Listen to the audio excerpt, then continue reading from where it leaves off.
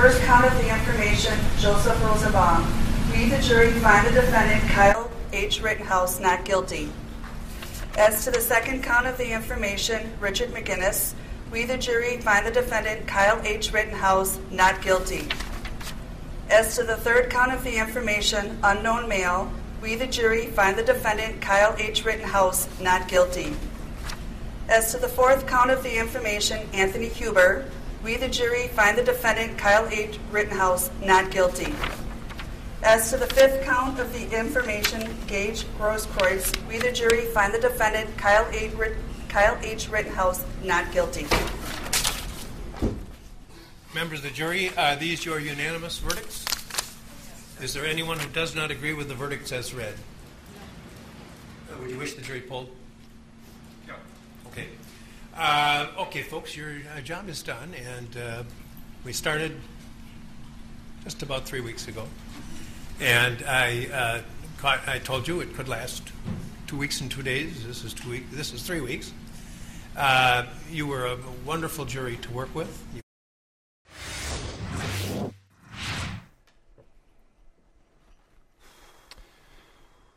Took that jury 3.5 days to render a verdict that we all saw coming from miles and hundreds of years away. Not guilty on all 5 counts. Sounds about white. You know, Mike, this is just the latest example of law and order only applies to people that look like us, that justice is just for them, and that at the end of the day is whiteness above everything. Whiteness above public safety, whiteness above so-called justice, whiteness above fairness. Like, white supremacy doesn't just apply to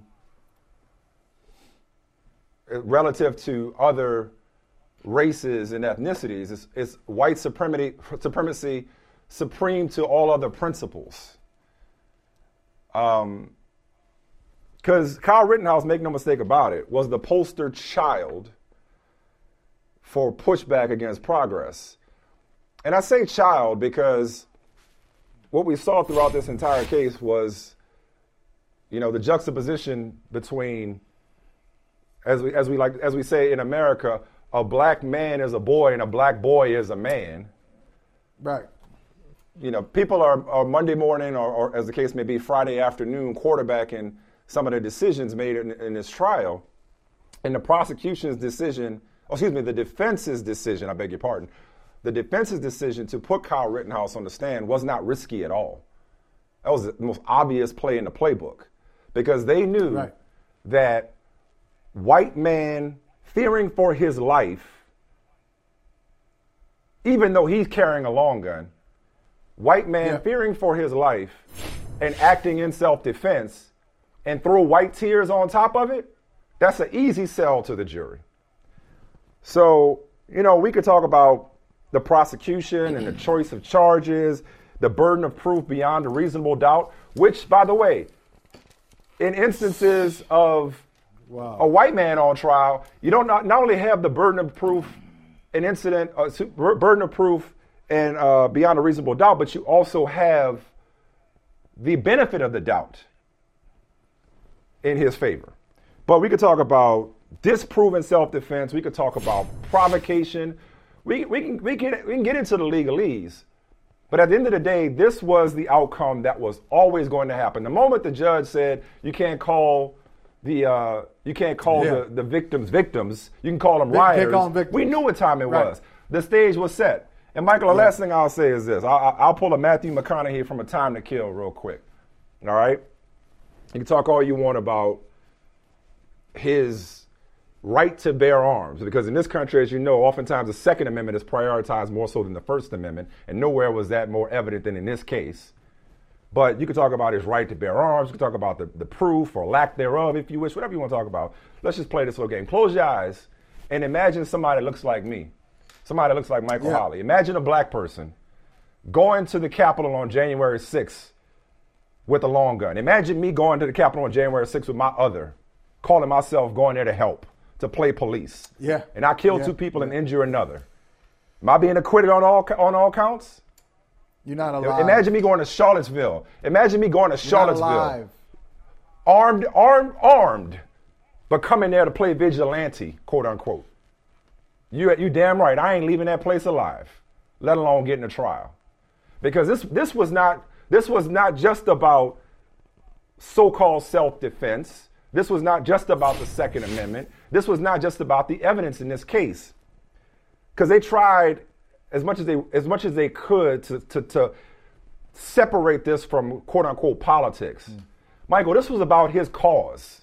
This is about where he was, because the fact that Kyle Rittenhouse showed up with a long gun to a protest in the aftermath of Jacob Blake's shooting.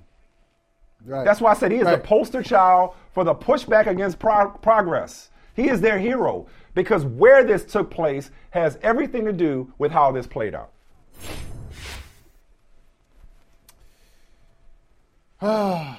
Man. There's so much to untangle, Mike. There's so much to get to on this. You're right. Everything you said is right. I don't want it to be right, but it is. I've never wanted it to be right, but it is and has been. I am a son of Middle America. I grew up in the United States of America. I grew up in Ohio, okay, in the middle of the country. I grew up in that swing state, that purple state, Ohio.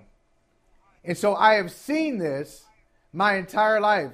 I wasn't always around coastal folks who are in a bubble. I have grown up with liberals and conservatives. I have grown up with blue-collar folks and white-collar folks. I grew up in the middle of this country. And I've been around long enough to know better, but I keep falling for it. I lean in with the chin that I don't have and keep taking the punch from the United States of America on what justice is and who justice stands for more often than not. And more often than not, Justin stands for Kyle and not Jamal. Kyle and not Kareem. Kyle and not Karima. It's always, in that case, it's always the benefit of the doubt for an 18-year-old kid as opposed to a 17-year-old threat who happens to be black or brown. Right? Yeah.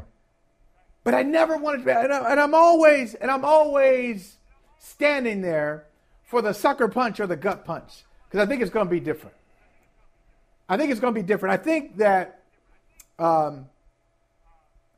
common sense will prevail over partisanship. I think that there will be courageous jurists in the tradition of Charles Hamilton Houston, in the tradition of Thurgood Marshall, in the modern tradition of Sherrilyn Ifill and Ron Sullivan, and people who are out there doing, Cornell Brooks, people who have a passion for justice more than they have a passion for power and partisanship. But I keep falling for it, Mike. I keep falling for it. Over and over, I fall for it.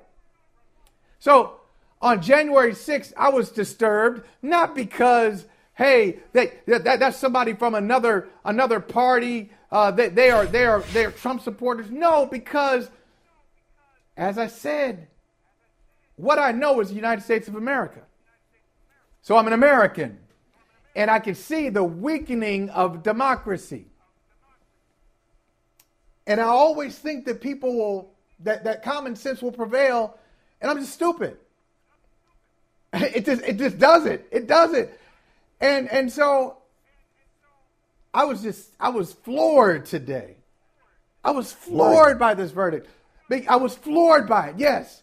Even though now just let me ask you this. In the back of my mind, I knew it was coming. Well, that's what I'm saying. Were you floored? Was it your anger or your actual surprise? Which one? Which one you really think it was? It's not anger. You were legitimately surprised? Because I have a hard time believing that people don't see how connected this is. In other words, I have a hard time believing, and I know it's true, but I have a hard time just understanding the rationale. If you will allow somebody who has clearly been playing policeman in his head for a long time.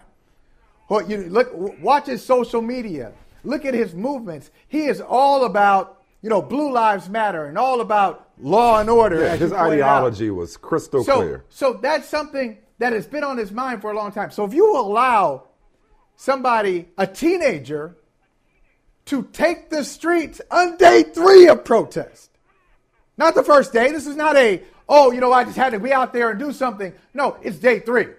You allow a teenager to cross state lines, to go and kill 2 people and injure another one, and then you got nothing to say about it. The law has nothing to say about it. That's what we found out today, that on 5 counts, there is no accountability. On 5 counts, you couldn't even get them on anything. And then you threw out a gun charge before this even started.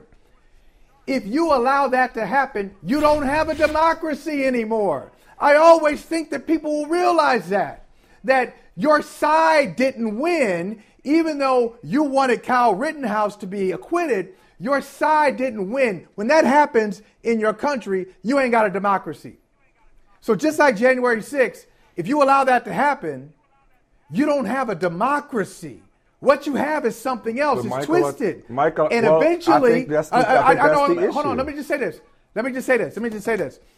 The last thing I'll say is it's going to touch all of us. So if they think they won today, great. It's a Pyrrhic victory. Somehow, it's going to wound you. It's already wounded you. You just don't know it yet. We've all been wounded by this. We just don't know it yet. Mike, man. Okay, so that's why you're shocked. That's why you keep falling for it. Everything you just said, eloquent and beautiful though it was, you have a different definition of democracy.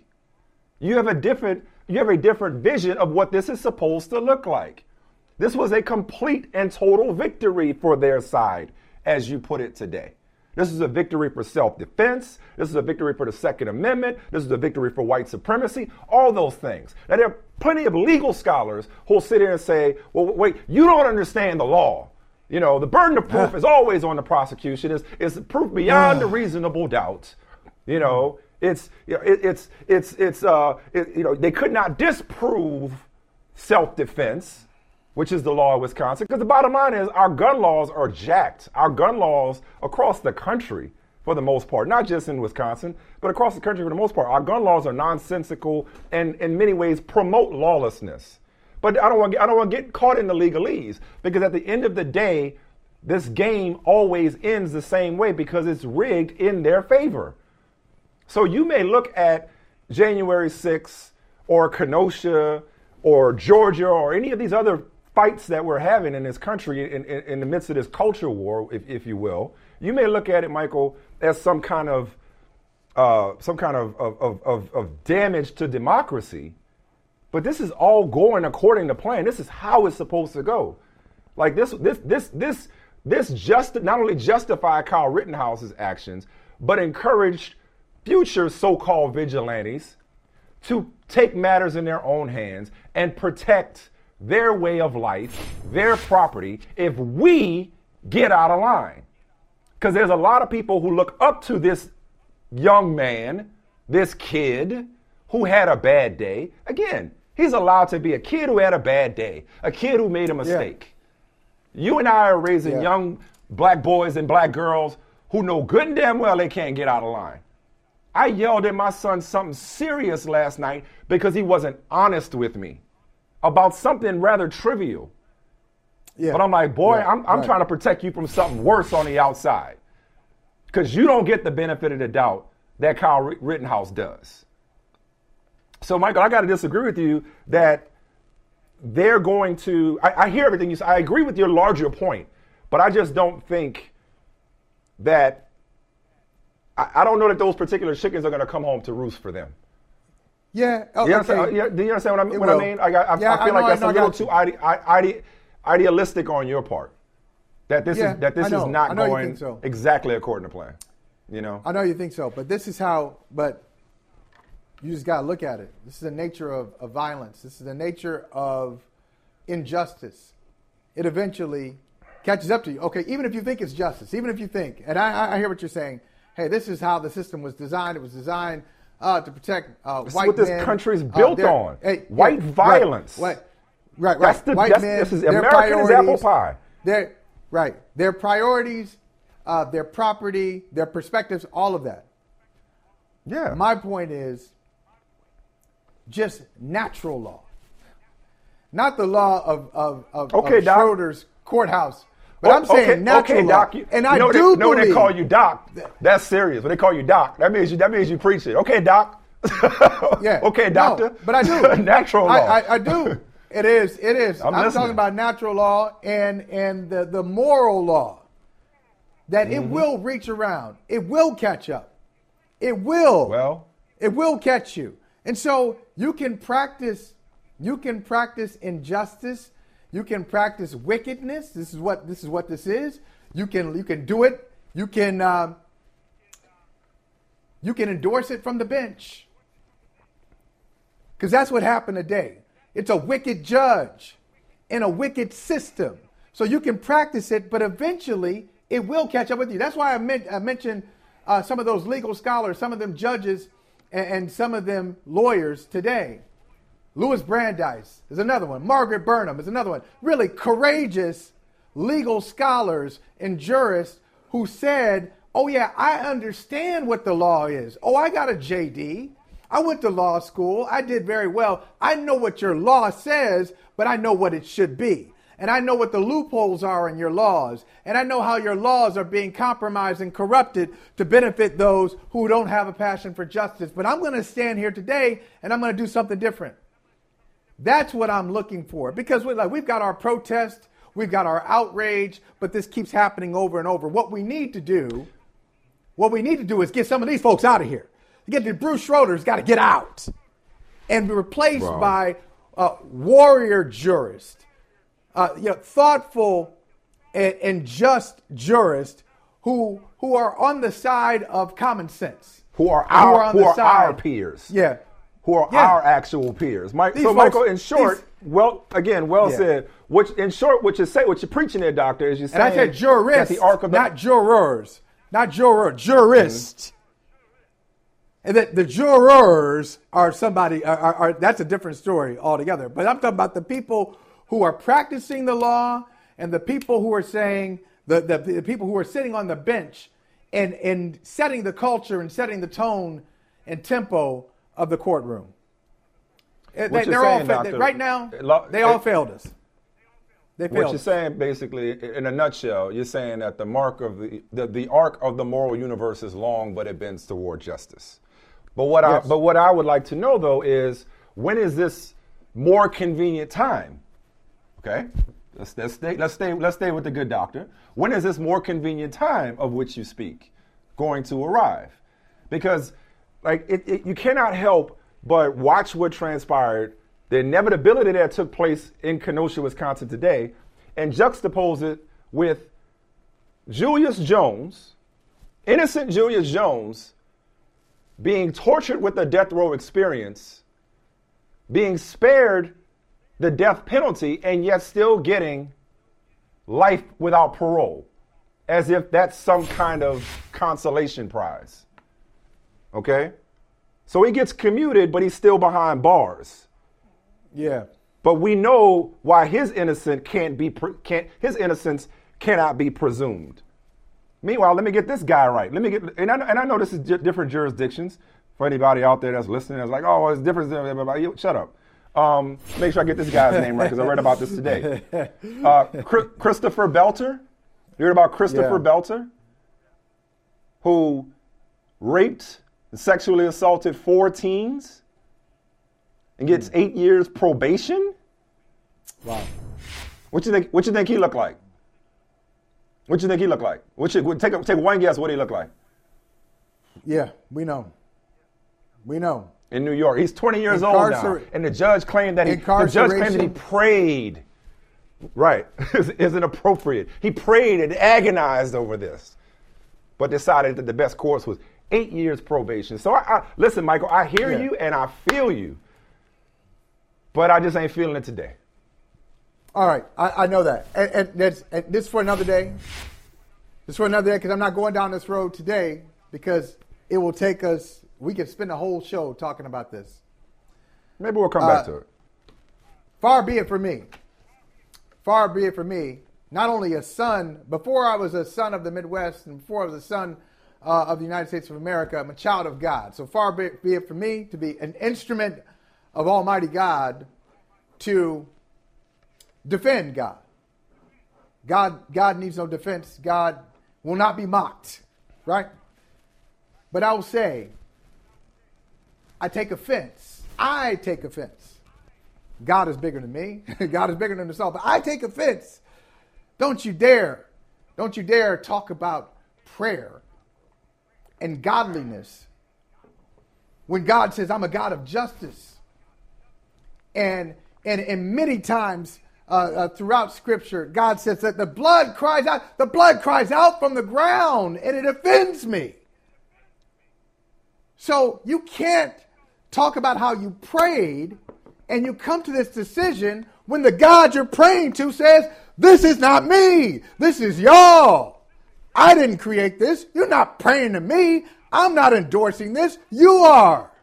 Don't bring God into this. This is human error. This is human weakness. This is human cowardice. Leave God out of it. I don't doubt that they're praying. I'm just not sure that they're praying to the same God or hearing the same God we hear, brother. Okay? And they always find a way to arrive at places of mercy when it comes to people who look like Kyle Rittenhouse, who once again, it's his story, his motivation, and the disturbance to which he was responding. That's all this is about. Make no mistake about it. It's all this is about. He showed up. He had a right to be there because there are a bunch of people sitting at home wishing they were him and wishing they had taken matters into their own hands the same way that they did to put these Black Lives Matter protesters in their place. That's what this entire case was about. Mike, miss me with the legalese. Yeah, when you're writing a check to preserve a law, when you're writing a check, when you got a lobby, you got a lobby to keep a certain thing going to preserve the status quo. That ain't got nothing to do with God. You're not writing a check to God. Maybe you're writing a check to your small G God, but not the big G. It's the small G. Yeah, you got a God, all right, but it's not the the God that we're talking about. Right. Angry but not shocked. You know, numb at this point. And Ahmaud Arbery is right around the corner. We'll see how that plays out. But don't we already know? Don't we already know?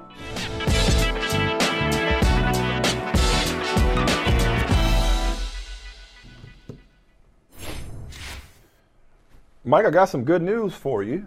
This morning, This morning I got my booster shot. That is good news. Have you been boosted yet? Thank you. My wife made the appointment. Yeah. Here's something to consider. Did you get Pfizer or Moderna? I don't remember. Which one did you get? Moderna. Your first 2 doses. So did I. So I got Moderna as well. Well, today I walk in and they only had Pfizer available. And I was like, It's like, I was like, is that kind of like wearing Nike and Adidas? Like, can I do that? I was just going to say that. Like, that didn't feel, I was like, that doesn't feel right. Like, I just feel like listen, I told her, I said, listen, I'm not a conspiracy theorist. I was first in line when it was my turn to get the vaccine. I was like, but I kind of like, is that okay? Can I do that? It was like, actually, research is showing that matching the vaccines actually gives you more protection because you're getting more or different kind of antibodies. So what really put me at ease when the woman was like, think of it as you went to get a burger from Burger King but fries from Wendy's. I'm like, okay, sure thing. I was like, that works for me. So she was like, it's actually beneficial to get a different kind of vaccine on top of the one you already had. No, but nobody would ever do that. Point taken. Point taken. They flip it around. So flip it around. Anyway, go ahead. So here you go, buddy. Here you go, brother. Bam. Bam. There it is. All right. Is that real? Is that 2 doses and Can I trust it? It is. Yes, you can. Well, you're just going to have to take my word for it. How do any of us know? You're just going to have to take my word for it. You're just going to have to take my word that I got the jab 3 times now. Oh, and by the way, you get less side effects supposedly if you mix and match. But anyway, you just got to take my word for it. When'd you get it? You got it yesterday? I got it today. Okay. All right. Now, the same cannot be said in the good old National Football League. Quick test. Quick test. I did. It is not my. I got not my personal chef. I went to urgent care place at 9:15, and I bought the beer at 11:30, and I went to urgent care at 9:15. Right. And they got cameras. I got proof. I did not ask a personal chef.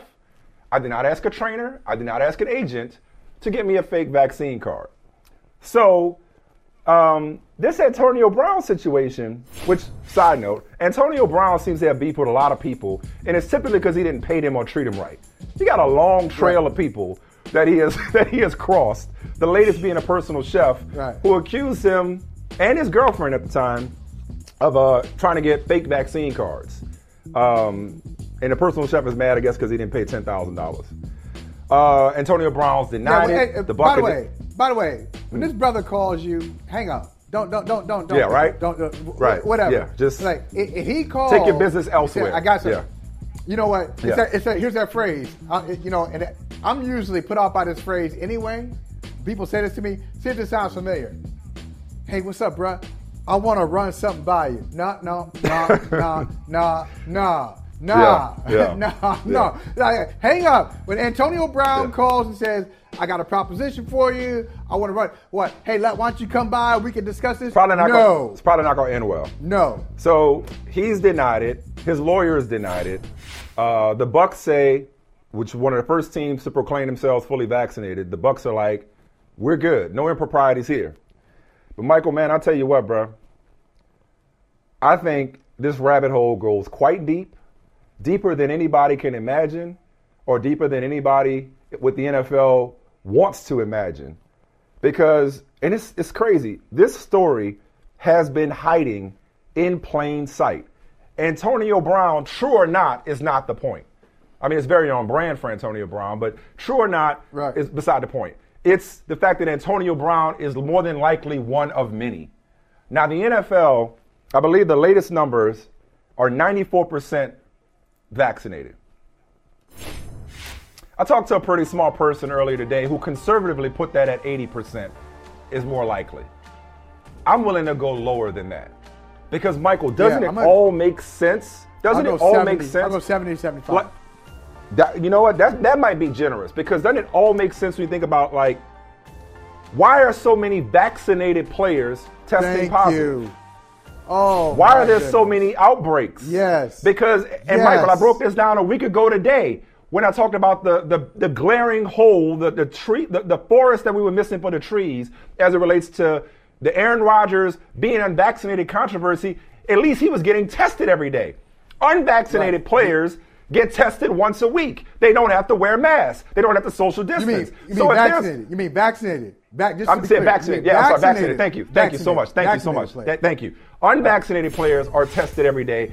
Unvaccinated players are tested every day. They have the stricter protocols. And the vaccinated players. Vaccinated, in quotes. Yes. The vaccinated You got players. it. You got it. Once a week testing, no masks. Once a week. No social distancing, right? And so imagine if there's, I don't know, let's say a couple of hundred guys running around unvaccinated, which I don't give a damn what you reading on the internet, makes you less likely to both contract and pass along COVID, let alone be hospitalized or die by getting vaccinated. That's science. If there's a bunch of dudes running around unvaccinated, no wonder they can't get COVID under control in the NFL. And the last thing I'll say is this, Michael, when it comes to players who will do anything. Remember I used to say I was confused about how guys who put things in their bodies their entire career under the guise of getting on the field would all of a sudden be fearful of injecting themselves with a life-saving vaccine. It never computed for me. By the same rationale, if somebody doesn't want to get vaccinated, given how many times they've been beaten piss test their whole career, or taking performance enhancers, or being ahead of the testing program, why wouldn't they ask if somebody can hook them up with a fake vaccine card, especially when the person who has to confirm the validity of said vaccine card is some random equipment guy? Michael, how about this? It's like a bouncer at a club. Okay? Couple of dimes walk up, a whole pack of Holly Berries. Holly Berries. A whole pack of them walk up. And you look at their ID. And it says they old enough to party. But it's a fake ID. You letting them in. You think the Buccaneers are going to sit up there and say, Antonio Brown, this doesn't look, you're good. See you at practice. Bruh, this is probably so widespread and so rampant, we have no idea. Yeah, it's a great point. Listen, a couple things here on this one. Number one, if you said to me, guess 5 guys in the NFL right now, guess 5 guys who have a fake vaccination card, before I get to 3, I'm coming up with Antonio Brown. I ain't surprised at all. Like, that's that dude. He's the dude who would do it. That's what I said. On brand. That's what I said. Antonio It's totally Brown, on brand. Antonio Brown absolutely would do it. So, I hesitate to say allegedly only because I'm a responsible journalist when I say reportedly. And he has denied it. All that stuff. Yeah. But, he's denied. Okay. He did it. Okay, I know he did. I'm not surprised. There's some truth in there somehow. Somehow there's truth. That's one. But, Mike, there's so much irony. There's a lot of irony. Irony is in the air today. The same league where if you are against protest, we were talking about protests in the A block. Let's continue talking about protests in the NFL. If you're against protests, and let's say you're against Black Lives Matter, and you're against Colin Kaepernick and Eric Reed and other players who have either raised a fist or taken a knee or sat down or spoken out, you're against it. You say, you do that on your own time. It's the National Football League. You don't have the right to play in the NFL. Why don't you do that on your off day? Protest on your off day. This is about a job. This is about the NFL. Okay? That's what they say. But then people like me turn around and say it this way. Show your work. If you really are getting vaccinated, if I'm the NFL, I say, I want to know I want to go with you. I want to know where you are. We gotta set up vaccination sites. 32 presuming that they actually care. You're presuming that they actually care. There you go. That's a big if. If they care.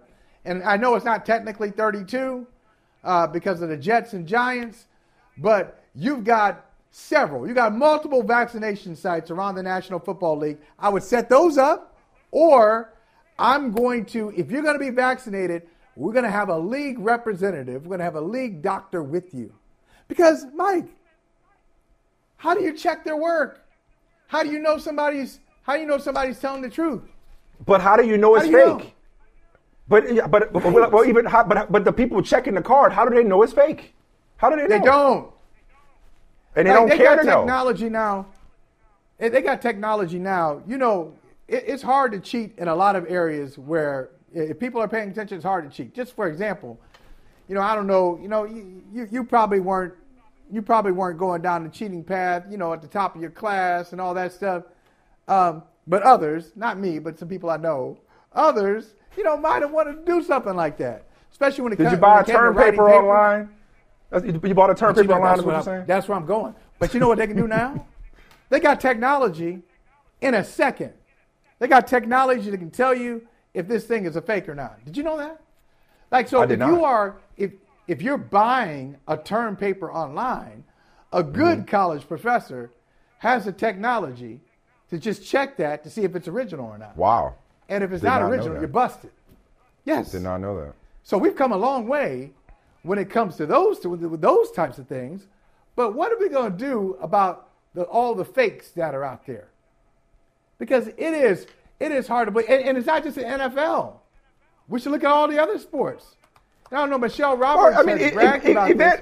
Evander Kane got suspended. But Evander Kane got suspended. So it's like, remember, why would it be limited to one guy in the NHL? And I know we promised not to talk about him, but this is just as an example. We're not really getting into the topic. As an example, Michelle Roberts, who's outgoing NBA Players Association president, she said executive committee. That's not the correct title, but you know what I'm saying. She's a big deal in the NBA with the Players Association. She said when people asked her, when we reporters asked about Kyrie Irving, she said, "Oh no, there shouldn't be any vaccine mandates. What we should be asking is, what does the rest of society need to do to keep up with the NBA players? The NBA is doing something that the rest of society is not doing." No. How naive we've all been. No. That's what I'm saying. The NBA, it's been hiding NFL, in plain sight. MLB, NHL, all a reflection of society. So if society is at 60 or 65%, whatever it is. Correct. So is with the fake NBA. Vaccination cards. With plenty of people sitting next to me and you claiming that they're vaccinated when they're really not. Because how do you right, but I'm saying, how do you prove it? How do you know? Right. And what? And I know those folks too. I know Some those fake folks. ones? Just like I know Antonio Brown is that dude. You mean you know him when you see him? You mean you know him when you see him, when you actually know people who are posing as vaccinated? No, I'm saying because you know him when you see him, and you know him when you hear him. I guarantee you. Somehow the slang is a little bit. Somehow the slang is a little bit off. Somehow the change ain't quite right. That groove ain't quite right. Something is a little off. There are people walking around with fake vaccination cards who will sit up there like, man, that Aaron Rodgers, man, he wrong for lying, and they got fake vaccination cards. We got a guest waiting for us in a second. I'm going to say this. Listen, man, the NFL might be the least of Antonio Brown, or for that matter, whatever Bucs teammates may or may not have tried to go through the same routes. The Bucs might have an issue on their hands. This is a law enforcement issue. This is a federal offense. This isn't just the NFL's marijuana or performance-enhancing drug test. This is a federal offense. So if they really wanted to get to the bottom of this, that could be bad for a lot of people. This is a big deal that now they're not only investigating Antonio Brown, they may be inclined to look into, if they can, other forgers, and they're not going to like what they find. Because I guarantee that's why a lot of, you can still test positive vaccinated, but I guarantee that's why it feels like they can't get it under control, because 94% of NFL players are not vaccinated. They're not. That's right. You said not gonna like what they find. So, oh wow, I can't find it. Wow, I just can't find it. Let me move on. I can't find what I'm looking for. Too much money involved. Did Los Angeles ever really reckon with the chaos that consumed the city? It was a Pearl Harbor for LA and for the LAPD. It was a civil unrest because you can only, suppress people and oppress people for so long before they erupt. Slow Burn Season 6, The LA Riots. Subscribe on Apple Podcasts, Spotify, or wherever you listen to podcasts. I'll tell you what, if you haven't already, today feels like a really good day to get into Slow Burn Season 6, which, as you just heard, looks at the LA riots in the aftermath of the Rodney King verdict. We are joined now by the host of Slow Burn Season 3 and 6, writer for Slate, also the host of Hang Up and Listen, Joel D. Anderson, one of the smartest brothers around. So good to have you. And, man, I'm thankful that we got you today, because I've been dying to ask you, just especially given the reporting and the depth with which you've re-examined the Rodney King verdict and the LA policing and the ensuing riots and how they reverberate through the ensuing decades. How do you process what we saw transpired today with Kyle Rittenhouse being acquitted on all 5 counts in Kenosha? Yeah. Well, thank you, first of all, for having me on, man. You guys are great, and I've always admired the work you all have done. But to answer your question, Mike, I think it's just a reminder that the criminal justice system is made up of a lot of disparate parts. You've got police, you've got prosecutors, you've got judges, you've got juries. And you need a lot of those things to be working in concert to get what you would consider to be sort of an ideal verdict or an ideal version of what justice looks like in any individual case. And so with the Kyle Rittenhouse thing, I don't want to pretend that I watched, every single minute, hour of it, but it appeared that the judge was heavily biased in favor of the defense, and that they were in an area that might not have looked so, they might have not looked so favorably upon the people that were victims in this case. And, it seems sort of inevitable that we ended up here. Everybody sort of saw it going to this point, but for it actually to end in this way, it's just sort of a thudding finality that is really disappointing, but it's not something that Black people in this country, people from marginalized communities are unfamiliar with. Like, we know, we saw this coming, and it ended exactly the way we thought it would. You know what, Joel, Michael and I just had this conversation pretty much back and forth. Michael is saying, hey, I saw it coming. And I'm saying, yeah, I see it coming, but I'm still disappointed. I still take that sucker punch every time, even though I know I can see it from like 20 miles away. But my point to Michael is, even when a Kyle Rittenhouse is acquitted, or somebody like Kyle Rittenhouse is acquitted, there will be a consequence, whether the so-called winning side realizes it or not. You saw that in L.A. There are consequences that maybe L.A. is still dealing with today. Do you think that is a fair statement?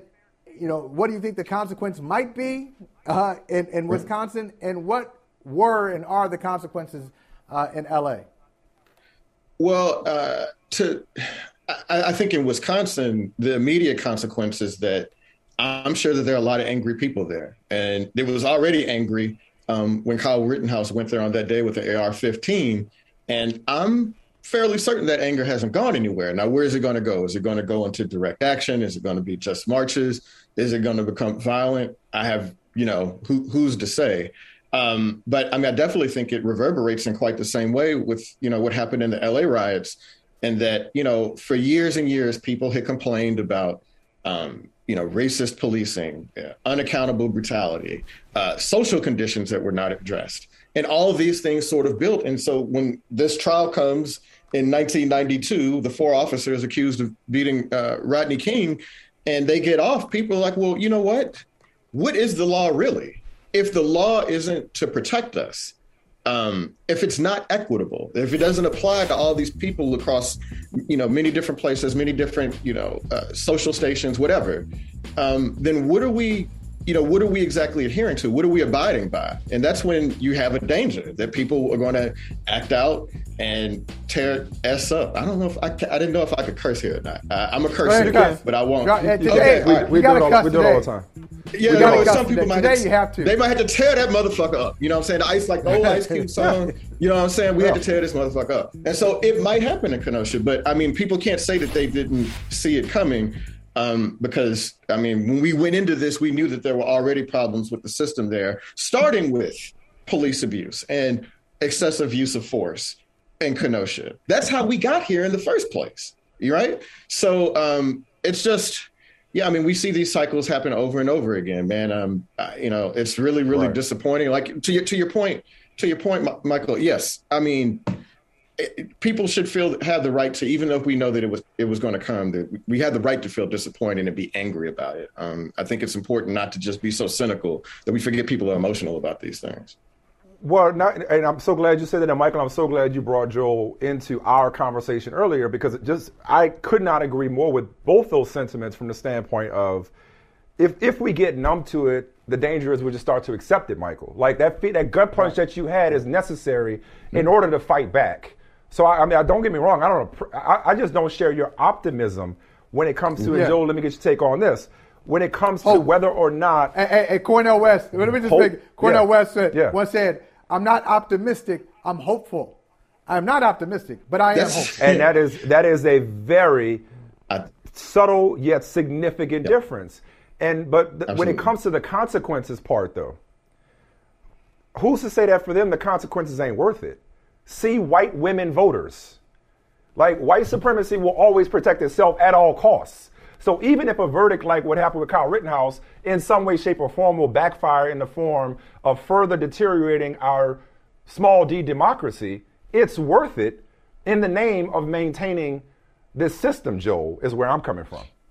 Oh, no, Michael, there absolutely could be an affirmative response from their side of things. And that, well, we've just been told that citizens, even underage citizens who are in illegal possession of a weapon, can deputize themselves and decide to shoot people. They can wade into chaos and shoot. That might empower a lot of people, man. I mean, we know that there's been a resurgence in white supremacist violence in the last few years here in this country. And there are a lot of people that looked at that verdict in the same way that, you know, a lot of us are like devastated and hopeless or really down right now. There are a lot of people that were empowered by it. Like, oh yeah, yes. That's the country, that's the America that I know and love. And yeah, I mean, it could absolutely have that sort of consequence. Look, man, I try not to spend too much time on Twitter, but unfortunately it keeps pulling me in. And I mean, I've seen a lot of people that are not even, that you would not even necessarily consider far right people that are celebrating this day. I mean, bro, I'm from Texas. I'm originally from Texas. The governor of Texas today was celebrating on behalf of Kyle Rittenhouse. I mean, that's just, we're in a very scary place. Yeah. Surprised? Yeah. Not at all. Michael, you have something on this? I'm sorry. Yeah.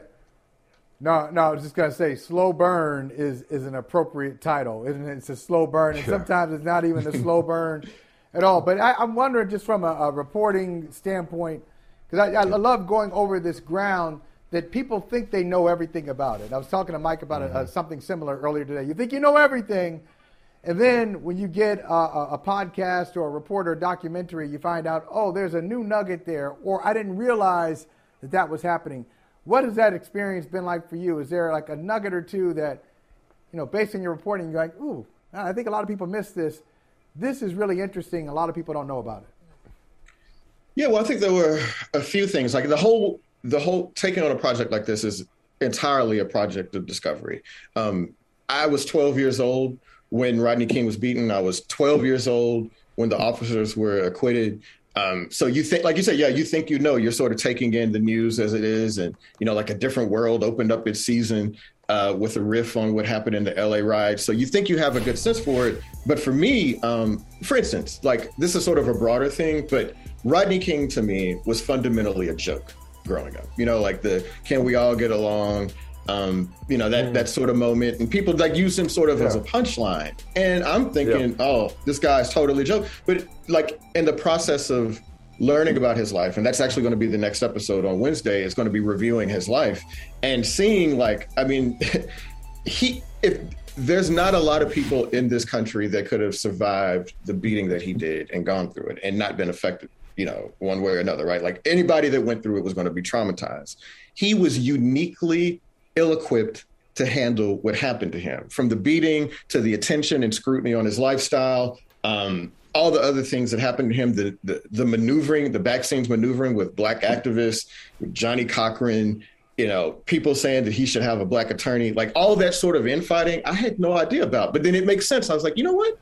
I never did see Rodney King at a protest with Al Sharpton, right? There's not any evidence that he ever gave a speech saying police brutality is bad. You know what I mean? Like not even something fundamental like that. Like you would never hear him say that. And there's a lot of reasons for that. And maybe I should save some nuggets for the episode, right? But that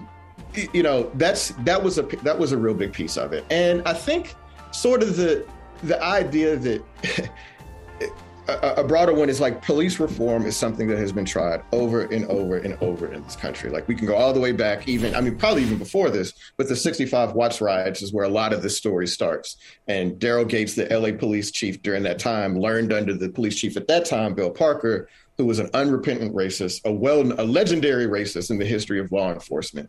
And you see that people have tried to put their reins on police departments year after year after year, city after city after city, and they failed fundamentally. And so like that part of it was, to get back to the point where you're talking about not optimistic, but a little hopeful, when looking at that sort of stuff, you're like, oh, wow, the same things, the same problems, the same issues that my parents and my grandparents are dealing with, I'm dealing with, and any child that I have will be dealing with it. And so that was just like a really grim discovery, actually. Yeah. Episode 4, Slow Burn, Season 6, out tomorrow, so there's time for you to catch up. But I do want to go back, man. I want to talk some sports with you. You said earlier that you don't like being on Twitter, but you're good at it. And I love, especially when you tweet about, I love when you tweet about everything, but college football, from a sports standpoint, man, you're from Texas. You know, college football is in your blood. You know what I'm saying? Let's talk about some positive black history. There's black history being made as we speak by none other than Mel Tucker from Michigan State University, who I knew when he was a defensive coordinator in Cleveland. I wonder if he'll let me hold $5. Mel Tucker is on the verge of signing a reported $95 million 10-year deal to stay at Michigan State, which he's called a destination job, not a stepping stone. That would make him the highest paid black head coach in American sports, surpassing Stanford's David Shaw. By comparison, Mike Tomlin, Mike Colley, makes $8 million as the highest paid black coach in the NFL. Doc Rivers as the highest paid black coach in the NBA. Mike Tomlin, highest paid black coach in the NFL. Doc Rivers, highest paid black coach in the NBA, makes $8 million as well. Mel Tucker about to cash in $9.5 million. I hope he signs it before they play Ohio State, because I don't like the chances, Michael. But nonetheless, Joel, can you speak to the significance of this landmark contract, especially with the coaching landscape being what it is and what it's about to be with USC, LSU, and potentially, most likely, Florida also being vacant. Mm-hmm. Sorry. Man, imagine a black man catching this wave. You know what I mean? Like, if you just never seen, it's not in the history of our life has there been, maybe briefly Tyrone Willingham when Notre Dame was like 8-0. Do you remember that year? And everybody was talking about him as potential coach of the year. And it was like, oh man, there might finally be a black college head coach that's going to catch this wave and be the dude. And so for Mel Tucker to do that, let alone at Michigan State, is incredible. And for his sake, I'm happy for him for the money, but I'm also happy for him that he does not have to take one of those jobs like LSU or Florida or something like that, because there were a lot of people that were trying to get him down to take that job at LSU. And you and I know, look, man, they love you when you come in, but God forbid you have any problems, bro. You know, and it's the beasts down there. Those folks in the SEC are insatiable. Like, I mean, Coach Orgeron won a championship 2 years ago. He's already out. Like, you would think that, like, there used to be a time when buying a championship would build some sort of credibility or stability within in your career, but like, obviously that has changed. And I don't see Mel Tucker going down to LSU and winning no championship in a couple of years and keeping everybody happy. So if he can catch this wave at Michigan State at a program that, you know, I think that they understand that they have the potential to be really good and maybe be a national contender in some years, but that's an 8-4, 9-3 school. I think Mel Tucker can do that, and I think there's nothing wrong with just, hey man, let me just keep these checks coming in, and I'll be straight over here. You know what, Joe? I wish we could do something out of Loki and mess with the timeline a little bit. Go back to that Mike Tomlin press conference where he's all fired up. He's like, "Hey, you know, ain't no booster in the world." And like, they paid him what? They paid what? Yeah. So Mel Tucker get $95 million. Hold on, play. What? Yeah. What'd you say? So if Michigan State, you do that whole thing. Yeah, Mike. Michigan State, Mike, I ain't even gonna lie. Mike, I ain't even gonna lie. When you like, now that you say that, man, look, I'm like. We might have to go back to that conversation we had, because you know where I stood on it, and you might have been right all along on that one. Hey, what did Kanye say at the end of the College Dropout, where he said, "Yo, can I get that deal?" Actually, you know what I'm saying? I could just see Mike Tomlin calling his agent, like, "Yo, did they say they still were interested?" Why you ain't tell me it was like that at USC? Right? Yeah. Now, Joe, Michael Smith. I think he's trying to jinx me, because I'm a hardcore Ohio State Buckeyes fan. He's talking about he doesn't like Michigan State's chances. I want to know from you, college football fan, because I'm nervous about this game. How do you see that playing out, Michigan State, Ohio State? Well, man, you know, I mean, obviously you would have to think Ohio State should be a fairly big favorite here, because Michigan State, they're much better offensively than they've been in the past few years. They have the ability to throw a little bit with Peyton Thorne, but they're still that's not like an offense you're scared to play. You know what I mean? But on the other hand, Ohio State has been amazing since that loss to Oregon. And it like they've been playing so well that if they somehow got bumped above Oregon, it would be understandable because they look that good. Like CJ Stroud, Travion Henderson, they're so much better. They're so many degrees better than they were when that game was played a few months ago that it's hard to imagine anybody looking better than them. And in fact, without having the bias of it or whatever, I kind of just want to see Ohio State offense play against Georgia, because if Georgia don't get to play Ohio State, then I don't know that I'm ever going to see them against an elite offense this year. Mike, I think you're going to be okay. I think this is a better team. Like obviously anything can happen. Any team can muck it up. Mel Tucker, made his bones in defense, and Michigan State is a fairly decent defense this year. But Ohio State looks like it's one of them ones, bro. You know what I'm saying? They look like Georgia caliber this year right now. Joel, if I'm not okay, stay off Twitter, because we're going to have a problem. Okay, I'm coming at you. Okay? All right. Look, man, look, I got filters for that. You know what I'm saying? Like, I might not be, I'm not going to see that. Don't worry. Hey, Joel D. Anderson, man, such a pleasure to have you, brother. Keep up the great work. If you haven't already, again, check out Slow Burn, especially seasons 3 and 6. Also, the Hang Up and Listen podcast. Come kick it with us again real soon, bro. Bro, have me back anytime. You know it's my pleasure, man, for real. Anytime. My guy. Appreciate you. Be good. All right, thank you. I appreciate it. All right, peace. Hey, so all afternoon, Michael and I have been reacting to Kyle Rittenhouse's acquittal of all 5 charges in Kenosha, Wisconsin, stemming from his shooting and killing 2 protesters and wounding another one in the aftermath of the Jacob Blake shooting in Kenosha, Wisconsin, which, as we know, touched off another wave of activism across professional sports, starting with the Milwaukee Bucks, who at the time were in the NBA bubble. And so we welcome Zora Stevenson to the program. She is the reporter and director of storytelling for the Bucks. She's also our colleague here at NBC Sports. And Zora, I'll ask you a 2-part question, and you answer however you like. One, we'd just love to know on a personal level how you're processing today's news, but on a professional level, how you expect or maybe even know that the Rittenhouse verdict is going to resonate with the Milwaukee Bucks, given, again, their reaction to the Jacob Blake shooting and the ensuing protests. Yeah, on a personal level, I have 2 sides of me. One wants to feel, and one wants to hide and not feel anything and not be informed and not know, because it just seems like it's over and over and over again. And, somebody who covers this Milwaukee Bucks team closely, and I live in Milwaukee, I'm less than an hour from Kenosha.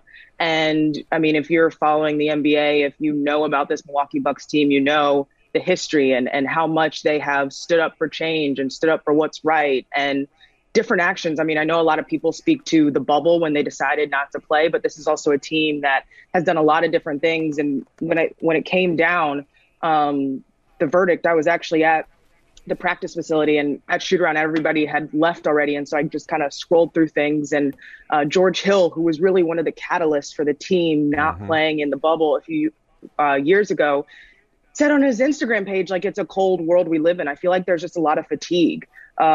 Last season, when the officer who shot Jacob Blake was not formally convicted of anything, the team decided to kneel for the first shot clock of the game that they played that night. So I don't know, personally how it's resonating with the guys, but I do know historically they tend to feel all of these different instances.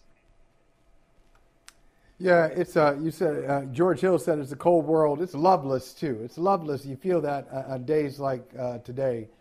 I know Milwaukee last year, it really wound up being like a day and a half where there was no action happening in the NBA. The Bucks started it, and the rest of the NBA picked up on it. And I remember there was a debate in the Milwaukee State House, if I'm not mistaken, and it really didn't go anywhere. Has there been any kind of effect on the Bucks protest on Milwaukee legislators, as far as you can tell? Has anything happened that the Bucks' presence lead to any tangible action? I don't know any formal legislation that has been put in place. And that's sad, right? When you continue to work at something and you don't see the effects of it, you don't see the results of it. I mean, just about a week ago, the team was at the White House and a small group of players. I mean, I know they have the pomp and circumstance and they have the ceremonial things, but a small group of players before all of that actually met with policy leaders about social justice and police reform. And so you have all these things that you're trying to do within your power, and to not see anything go through is definitely frustrating.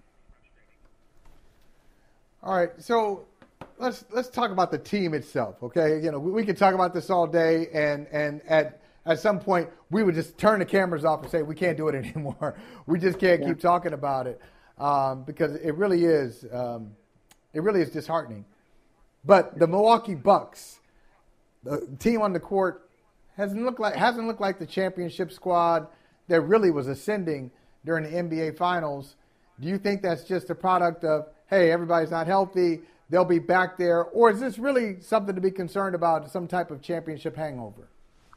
I think there's a lot of different things that have led to the fact that they're 7-8, 10th in the East right now. You could talk about the injuries, right? I mean, only 3 games this season, Giannis, Chris, and Drew have played together. But within the organization, like, okay, this is the cards we're dealt. It cannot be an ongoing excuse. So Coach Bud really has challenged the guys who are available, who are healthy. You got to compete for 48 minutes. You got to give some effort. And we're just not talking about like just playing hard. It's like, hey, let's execute our sets. Let's be in the right place defensively. I mean, this is a group that really prides itself on the defensive end. 2 seasons ago, #1 defensive team in the league, top 10 last season, and now they're in the bottom half. And so that's another charge. It's like, let's get this thing together defensively, and then hopefully that'll translate to offense as well.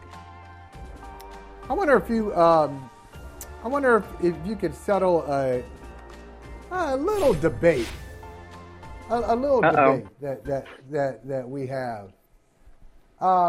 So I read the fine story in GQ on Giannis, and so did Michael Smith. Now, Michael Smith read it before I did, so he was kind of basketball-splaining the story to me, kind of writer-splaining the story to me because he read it and I didn't. That's not basketball-splaining. You didn't read everything. Thank you. He didn't read it. He didn't do his homework. What I was supposed to do? You didn't do your homework. All right, what you want me to do about it? I didn't. I ain't lie about it. I ain't lie and say I did my homework. Always it's at home. I didn't read. But you had you had a take on it. You had a take on it. Read. You pretended like you read the book. No, I didn't. You got it in front of class. I saw. Yeah, thank you, Zora. You know where this is going. Thank you. I saw the summary, so I read the quote before reading the story, which is dangerous. But then I went back and read the story. And I'm supposed to be reading about Giannis, and halfway through, I'm like, what the hell am Mike talking about? Ain't no context. Ain't no, philosophically, blah, blah, blah. I heard and saw Giannis say in a couple of years, his journey could take him somewhere else. Tell me, do you agree with me that that's a pretty explosive quote? Or do you agree with Michael Smith that it's really not really what it appears to be? What do you think? You can't put the quote aside. It's in there, and those are his words. So, yes. But what I mean by context, and Michael, let me know if you agree with this, is the whole article was like revving you up and understanding the mind of this machine, this human being who thrives off of a challenge and thrives off of it being hard because of the way he grew up, because of the experiences that he has had. And so Milwaukee and staying in Milwaukee was the ultimate challenge. Everybody told him not to do it. Everybody told him you could not win here. And so he said, you know what? Screw all of you. I'm going to stay and I'm going to do it. And so he reached that pinnacle in the same season where he signed. And it was like, whoa, the hardest thing to do I've done. What's my next challenge? And so if it takes the Bucks years and years to get back to that point, like I think Giannis is still here. Because he just feeds off of the next challenge. That's all that quote was saying. And my response to this quote has been, do any of us know where we're going to be in 2 years? No, I mean, I just think he's keeping it open-ended. Like, who knows what's going to happen? Zora, I don't know about 2 years, but I'm just glad you're here right now. Because as usual, Michael don't hear me when I'm talking, I said the same thing you said, except not as smart. Maybe that was what it was. Maybe I didn't say it as well and eloquently as you did. That's true. Maybe it's my fault. You're speaking truth Maybe now. It's my fault. Michael, you're speaking truth. But I'm going to tell you both where Giannis is going to be in 2 years. Based on an article and liking a challenge, he's going to the Sacramento Kings. He's going to be in Sacramento in 2 years. But Zora, because you can't win there.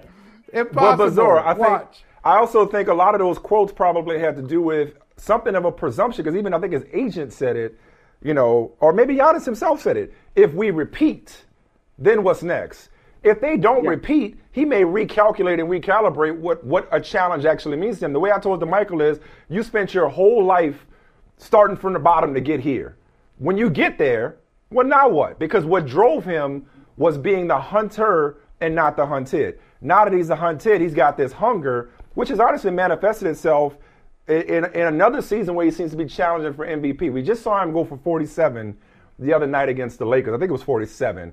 From a game standpoint, in terms of his complete game, how have you seen him evolve? Like, how did he get in the gym this offseason and come back and build on the player that he was last year that dropped 50 in Game 6? How has he gotten better from last year to this year? I think so much for Giannis is in the mind. I mean, this is a guy who didn't watch Game 6 or any of those highlights from that 50-point performance until we sat down and did like a film series right before the season started. And even then, you kind of had to nudge him like, hey, can you please watch this? Because he didn't want to watch it because he was like, I don't want to get complacent. I don't want to get lazy. So much of Giannis improving and finding that next gear is mental and the motivation. It's like, where does it come from now because we reached the pinnacle? And so he wants to be really mindful not to get complacent. Something that struck me, though, about his performance on Wednesday, that 47-point performance, was, okay, he did Giannis things, attack mode, 30 points in the paint. But there was this one play in the third quarter where the ball moved around the perimeter and Giannis had a catch and shoot three. And I asked him about it after the game. He was like, whoa, I think I've only had like 6 of those in my career. And to see him make plays like that, that's when I see, okay, this guy really, he's not thinking. I mean, even there were so many jokes last season with the free throw and it being over 10 seconds. So much of that looked mental to me as someone who's played the game. And so you just see Giannis not thinking as much, which I think is a really big hurdle for him and something that really helps him and improve over time. Well, Zora Stephenson, we love your work covering the Bucks. But what Michael did not tell you, because he didn't want to, he didn't want to lay it on too thick, is that he's also become a Bucks fan. So it's really good to have you, and we look forward to having you back to talk about the Bucks as they continue to try to repeat as NBA champions. But we appreciate you following through, and thanks so much for setting that one straight. Sorry. Of course, Bucks fans always give context. So if you want to be on the bandwagon, remember that. Exactly, like Bucks in 6. Like, I had people have to tell me, like, Bucks in 6. They had to tell me, like, context. I'm like, oh, you know what? Got it. Yeah. So, absolutely. I got the gear. I'm a Bucks fan now, but I'm maybe a Giannis fan more than a Bucks fan, so I'll be a Kings fan in 2 years. Kings, I'm telling you. Sacramento Kings. That's where he's going. We'll talk when that happens. We'll talk before then, Zoe. I think these guys play well together. We use a lot of different personnel groupings. They communicate well together, and play with good communication and anticipation. I don't want to brag too much, but I feel like we got one of the best defense in the league right now. I mean, this is a big game. I mean, I'm like, defense played outstanding. Like, I can't even describe, but we got to keep it up. It's gonna get scary. It's gonna be scary. No, we kind of want to be a-holes on the field with good guys off the field and make sure we don't get penalized. We play within the rules, but we a nasty group. So that's how we like to play, and that's how we got to play in order for our team to win. And we enjoy it. All right, Bill Belichick with that jacket. Shout out to his girlfriend, Linda Holiday. Bill ain't dressing like that. He can't pick that out on his own. That's his girl hooking him up there. So, Bill Belichick, Matthew Judon, and J.C. Jackson. That was a shutout last night. It was a beatdown. It was a beatdown, Mike. I mean, the Falcons have fewer than 200 yards the entire game. The only time they really thought they could have some points, it took a 45-yard field goal. They screwed that up. Moved back 5 yards, they miss it. So they got a donut for the game. But I got to tell you, man, I'm too close to this. I'm too close to it. And I really don't know. I hear a lot of people talking about the Patriots. They're hyped about the Patriots. Patriots are 7-4. Hey, Mac Jones looks like a young Tom Brady. Here they come. This is what Bill Belichick does. On and on and on. I honestly can't call it. Because when and maybe I just know them too well, it's like you see the flaws when you're up close, and other people, you live with somebody, right? So you know all the stuff they do. You know all their quirks. You're like, well, maybe it's not as good as it seems. So y'all seeing another game. And all right, you tell me, Mike, because when people say the Patriots are the best team in the AFC, I don't think so. I don't think they're the second best team in it. I don't think anyone. I'll say this: anyone who says that the Patriots are the best, I haven't heard that, or third best team in the AFC, or that they are capable of going to the Super Bowl. Mm-hmm. I go to this stat right here. I'll look at this stat, then I'll give it to you. This is not the only reason, but this is opponents' winning percentage. I think this is a really good chart. It's instructive. And I'm surprised by Buffalo's number. The opponent's winning percentage is 40. Tennessee, I'm not surprised, 56. And the Patriots, 45%. Look, they got two wins over the Jets. They got a win over the Texans. That's 3 right there. They beat Sam Darnold and Carolina. That's 4. So, I mean, I'm too close. You tell me. I mean, what does this mean, if anything? The 7-4 surging 5-win straight New England Patriots.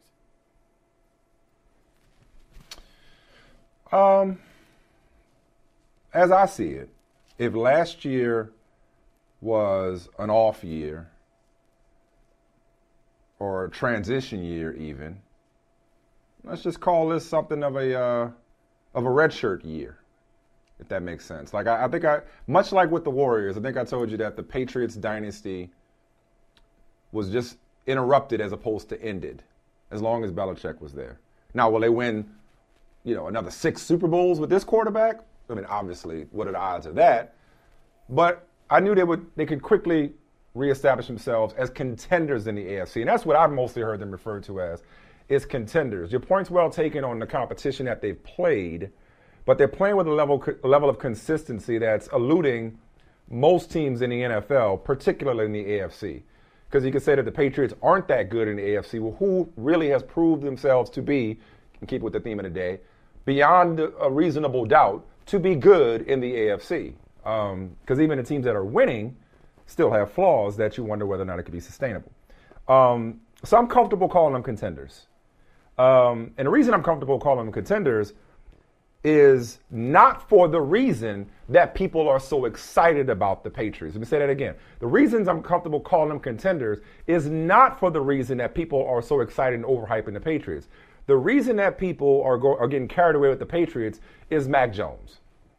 Because the new girlfriend, the new shiny object, the new car, the new toy, whatever you want to call it, that person ends up getting people talking, and the more people talk, the more they're prone to hyperbole. So they're on this great winning streak, and Mac Jones has been great. But what people really need to pump the brakes on is, oh, well, if they were redrafting, Mac Jones should have gone higher, or Mac Jones should have been the first or second quarterback taken, or the Niners really messed up. It's like, first of all, I'm not trying to put on tape that Mac Jones is going to be better than both Zach Wilson and Trey Lance, or even for that matter, Justin Fields, or if you really want to go there, Trevor Lawrence. I'm not going to say that, and in a year or two down the road, those dudes are balling out. Mac Jones is a really good quarterback, a really good rookie quarterback, who has the potential to be a great quarterback, who landed in the perfect system. All that can be true. Because I can't say for certain, and we'll never know, that Mac Jones would be doing this in San Francisco, or that Mac Jones would be doing this in New York, or that Mac Jones would be doing this in Chicago, or any of the other teams that passed on him. I don't know that. What I know is that Mac Jones can complete 70% of his passes, up to 70.2% of his passes right now, third in the NFL, while being 15th in the NFL at 7.3 yards per attempt. Now, he does have 34 completions of 20 or more yards, which is very good. But he can complete these passes throwing mostly out routes and checkdowns because he has an incredible defense. Because he has a running game spearheaded by not one but two running backs who look like they get angry at seeing the other one play and decide to take it out on the defense. It's like every time Damian Harris gets in there, he's like, damn it, I should be doing that. And he's running over somebody. Or same with Ramondre Stevenson, who's come on. So they got this two-headed monster at running back. And meanwhile, Mac Jones, it reminds me of Chris Carter when Buddy Ryan cut him and said, infamously said, all he does is catch touchdowns. All Mac Jones does is complete passes. It may not be sexy. It may not be aggressively down the field all the time, but he knows where the open guy is, and he gets him to it quickly and in a timely manner for the most part. Last night's interception notwithstanding, he's thrown some picks, but not as much as at the beginning of the season. So he's making good decisions, and he's getting the ball there on time. Ain't nothing wrong with throwing crossing routes, out routes, and check downs if that's going to get the job done. He's got an automatic kicker that he can rely on. Sound familiar? He's got an automatic kicker in Nick Folk. He's got a great defense and a great running game. Michael, you're damn right you know this team, and you're too close to it. You are damn right you are too close to it. You know why? Because you've seen this movie before. In fact, you've written this story before. This is such a 2003-ish, 2001, but more talent, talent. Wait. Hold on. Before you tell me I'm wrong, I usually don't say this, but let me finish. I ain't gonna say you wrong. Before you tell me I'm wrong. Okay, good. Because all I was gonna say was, I think is and Belichick spoke to this today. The most amazing thing about this team is how they've established overnight chemistry. They spent more money than any team in NFL history, bringing in all these free agents in the offseason. So they have a lot of new Patriots, maybe not relying on a lot of rookies, but a lot of rookies to the Patriot system or the Patriot way, and it's clicking overnight, and that's hard to do. So that's why I say the 2001 parallel with all the free agents that they brought in that clicked overnight in 2001. This team is way more talented. But when I say 03, I say 03 because of the running game and the defense that team, that was the identity. It was a very physical, bruising, beat you in 2001. This team is not. Then 2001. Oh, hell. Michael, no, they're not. I got it. Man, I wish I could find Patriot Rain. Oh my God. Okay. Wish I could find Patriot Rain somewhere. It's not in Patriot. You have to read your own words to you. It's not. Your own. It's not in no, Patriot yes, it is. Rain. It's the next one. Yes, it is. It's in the next one. No, it's in Patriot Rain. It's in Patriot Rain. How many players? What was the question you asked him? 20. Now I got to tell you your words. How many players away are you? How far? What book was that in? How far away from you from being a championship team? He said 20. And what book was that in? But you sure about that? Okay. Regardless. Well, War Room was so many years later. You wrote Patriot Rain after the second Super Bowl. Right. Because I had to. Who am I to tell work that out? You what you wrote?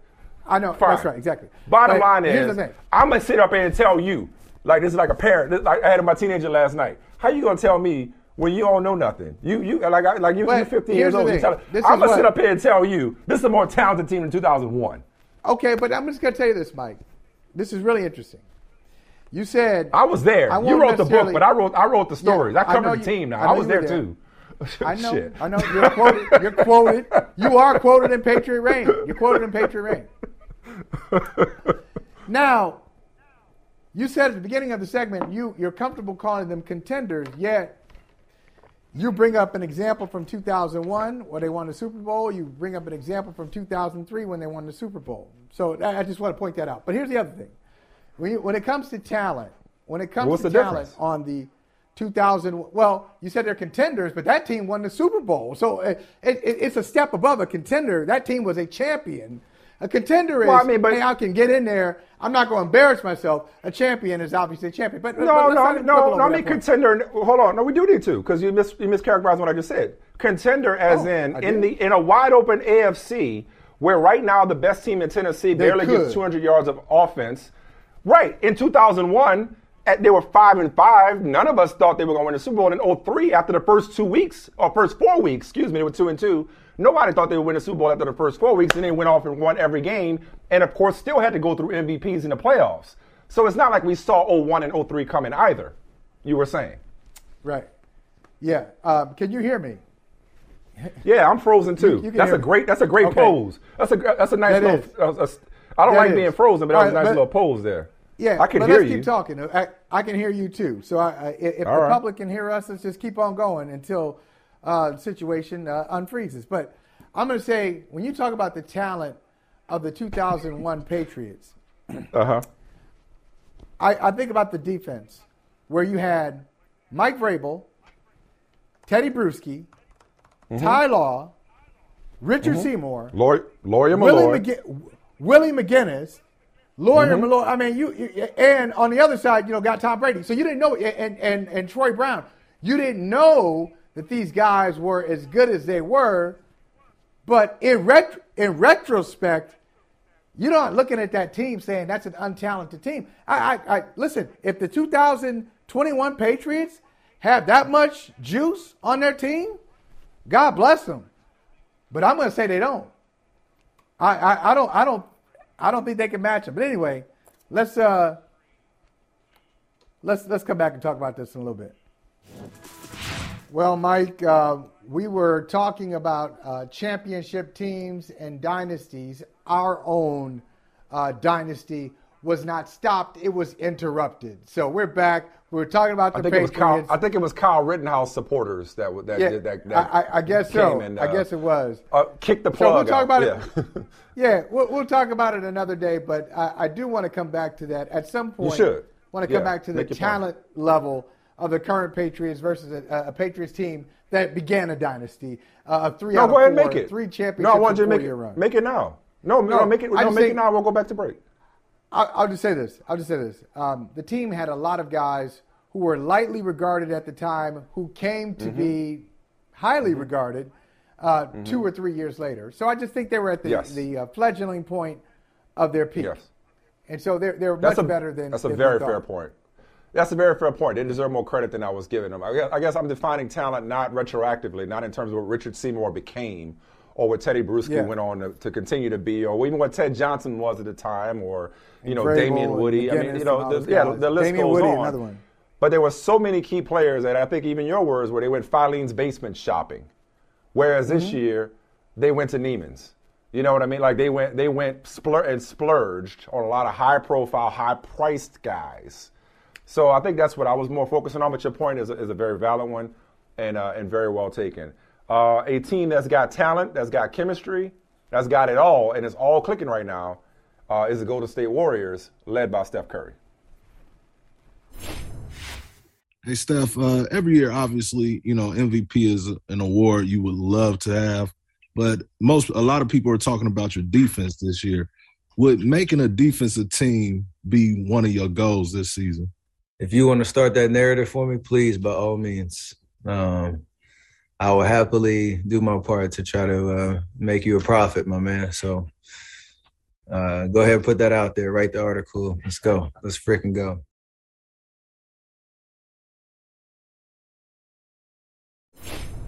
The Warriors were trailing by 13 entering the fourth quarter against Cleveland last night. They went on to win by, I believe, 15. A lot. Yeah. So they closed they won 104-89. Steph Curry outscored the Cavs by himself in the fourth quarter. As a team, I think it was 36-8 or something like that. And listen, I'm just saying about Steph Curry's defense. And remember the other day, Michael, I said it anecdotally, he seems more engaged, seems like a better defender this year. Ain't no seems about it. His defensive rating is 98.5. That's just below Draymond Green and ahead of Paul George. Vincent Goodwill, Steph seems like a more complete player, at least to start this season, than we've seen. You have been the guy that has touted for years that Kevin Durant is the best player in the NBA. And he ain't done nothing this year to disprove that. Absolutely not. But Steph Curry, the one thing he's never gotten, he's been a unanimous MVP, though not a finals MVP, which might have a lot to do with it. But the one thing he's never been anointed as is the best player in the game. Given what he continues to do on offense, another day, another 9 threes, what he's doing now defensively and rebounding, is it already time to revisit that conversation? Could Steph be the best player in the game right now?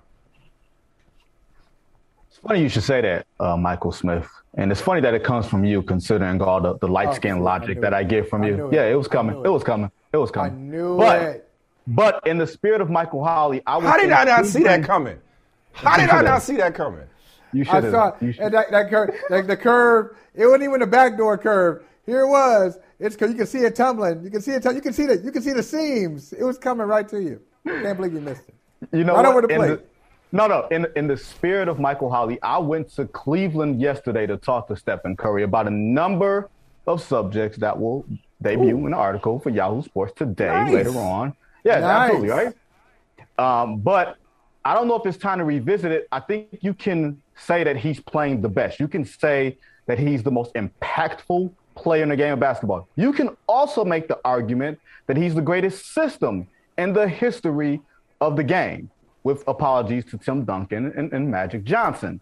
I don't know if it's necessarily he's the greatest player or the best player right now, but I think he's having the greatest effect. He's having the greatest impact. We're starting to see that maybe it wasn't Draymond Green being so great and Klay Thompson being great, as even though I think they are. I think you're starting to realize that you can put a bunch of players around the Steph Curry system, and as long as he's healthy and as long as he's running around and doing the things that he can do, that basically you will be successful. I think if you're having an MVP conversation, it has to start with Jokic, who's having a better season than he did last year. You have to talk about KD. You have to talk about Steph Curry. I think just being in that conversation at age 33, going to 34, considering how long it's been, consider this, guys.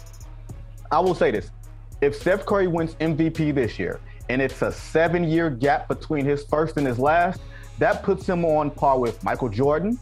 That puts him on par with Wilt Chamberlain. That puts him on par with Kareem Abdul-Jabbar. That says longevity. That says sustained excellence for a player that we did not believe was going to have that level of longevity, considering the problems he had early in his career with the ankle injuries and everything else. So just being in the conversation, in my opinion, is a great testament to his skills, his will, and how he's adapted to today's game in ways that other players have not. Do I still think that Kevin Durant's the best player in basketball? Yes, but if you tell me Steph Curry is, I'm not going to argue you down, call you a liar. Well, that's nice of you. Or say that you're drinking Scottie Pippen juice or nothing like that. I'll never say that's really nice of you. No, that's really nice of you. Like that's nice of you to say all those nice things about a light-skinned person. I know that it pains you to say that. But I do want to do a quick tangent, quick sidebar. The MVP conversation. What's your rule of thumb? How early is too early to be having a legitimate MVP conversation? Just what's your rule of thumb on when you even entertain those thoughts? Because you're a voter, right? I am a voter. I think for me, the 20-game mark, like a quarter mark of the season, is a good enough, tempo mark for me. You know what I mean? And we're approaching that. It's like game 15, game 16. We're close enough to it, so maybe at the end of next week we can legitimately start having it. You know what I mean? But if it's a player who's had a sustained level of excellence already that we know is bankable, I don't think that that's a problem to start having this discussion. Now, I think you can look at Jokic, you can look at KD, you can look at Steph and say, yeah, they can sustain and keep up these performances for the entire season. Mm-hmm. I want to switch gears a little bit, and I'm glad you're here, Benny, because I want us to have this conversation. This is a family table. This is a kitchen table conversation about something, and it's a basketball history conversation. It's very important.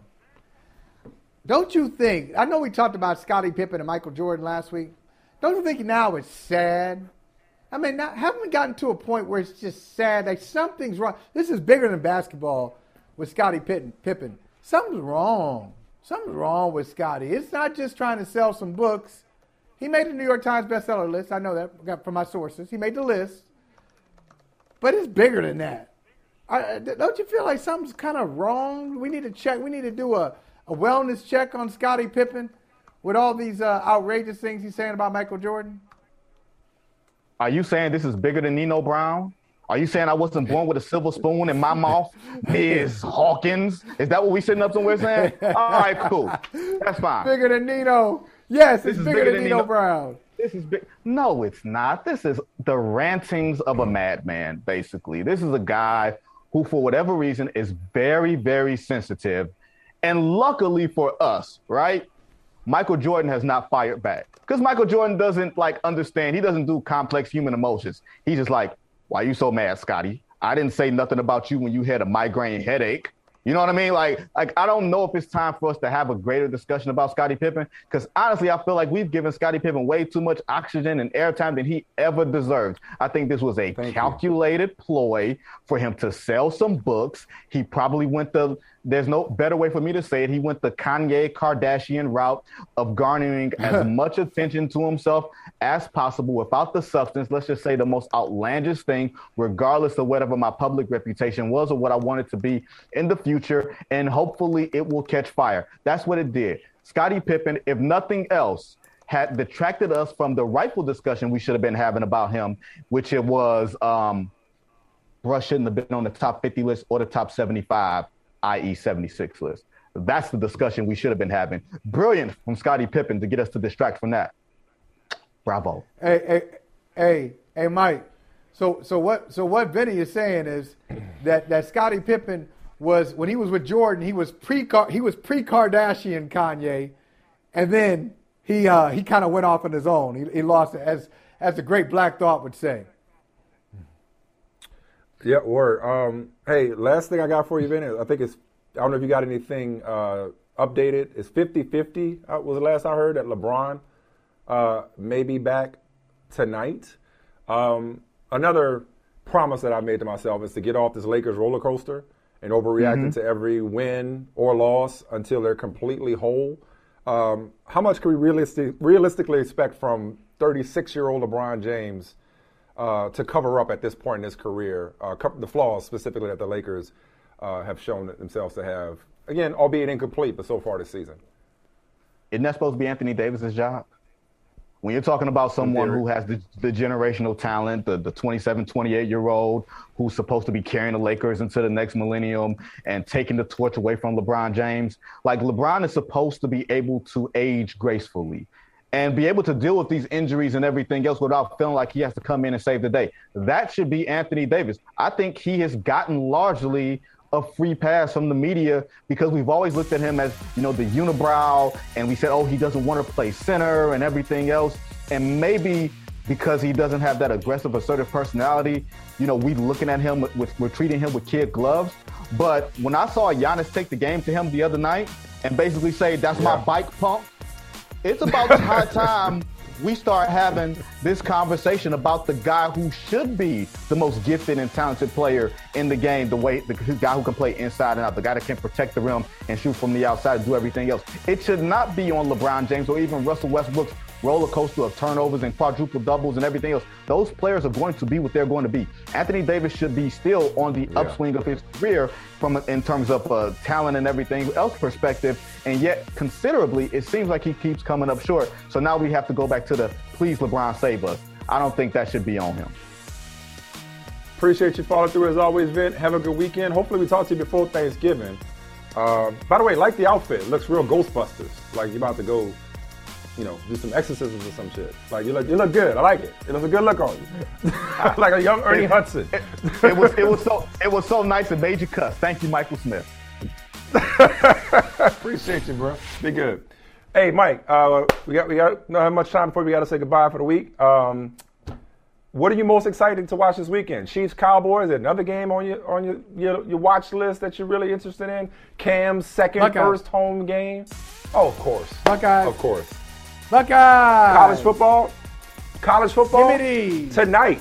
Yeah. San Diego State Aztecs. I'm watching the punter, Matt Araiza. We are nerding out on him before it's all said and done. We got to nerd out on him. We didn't get to it today, but we will. On the punter. Okay?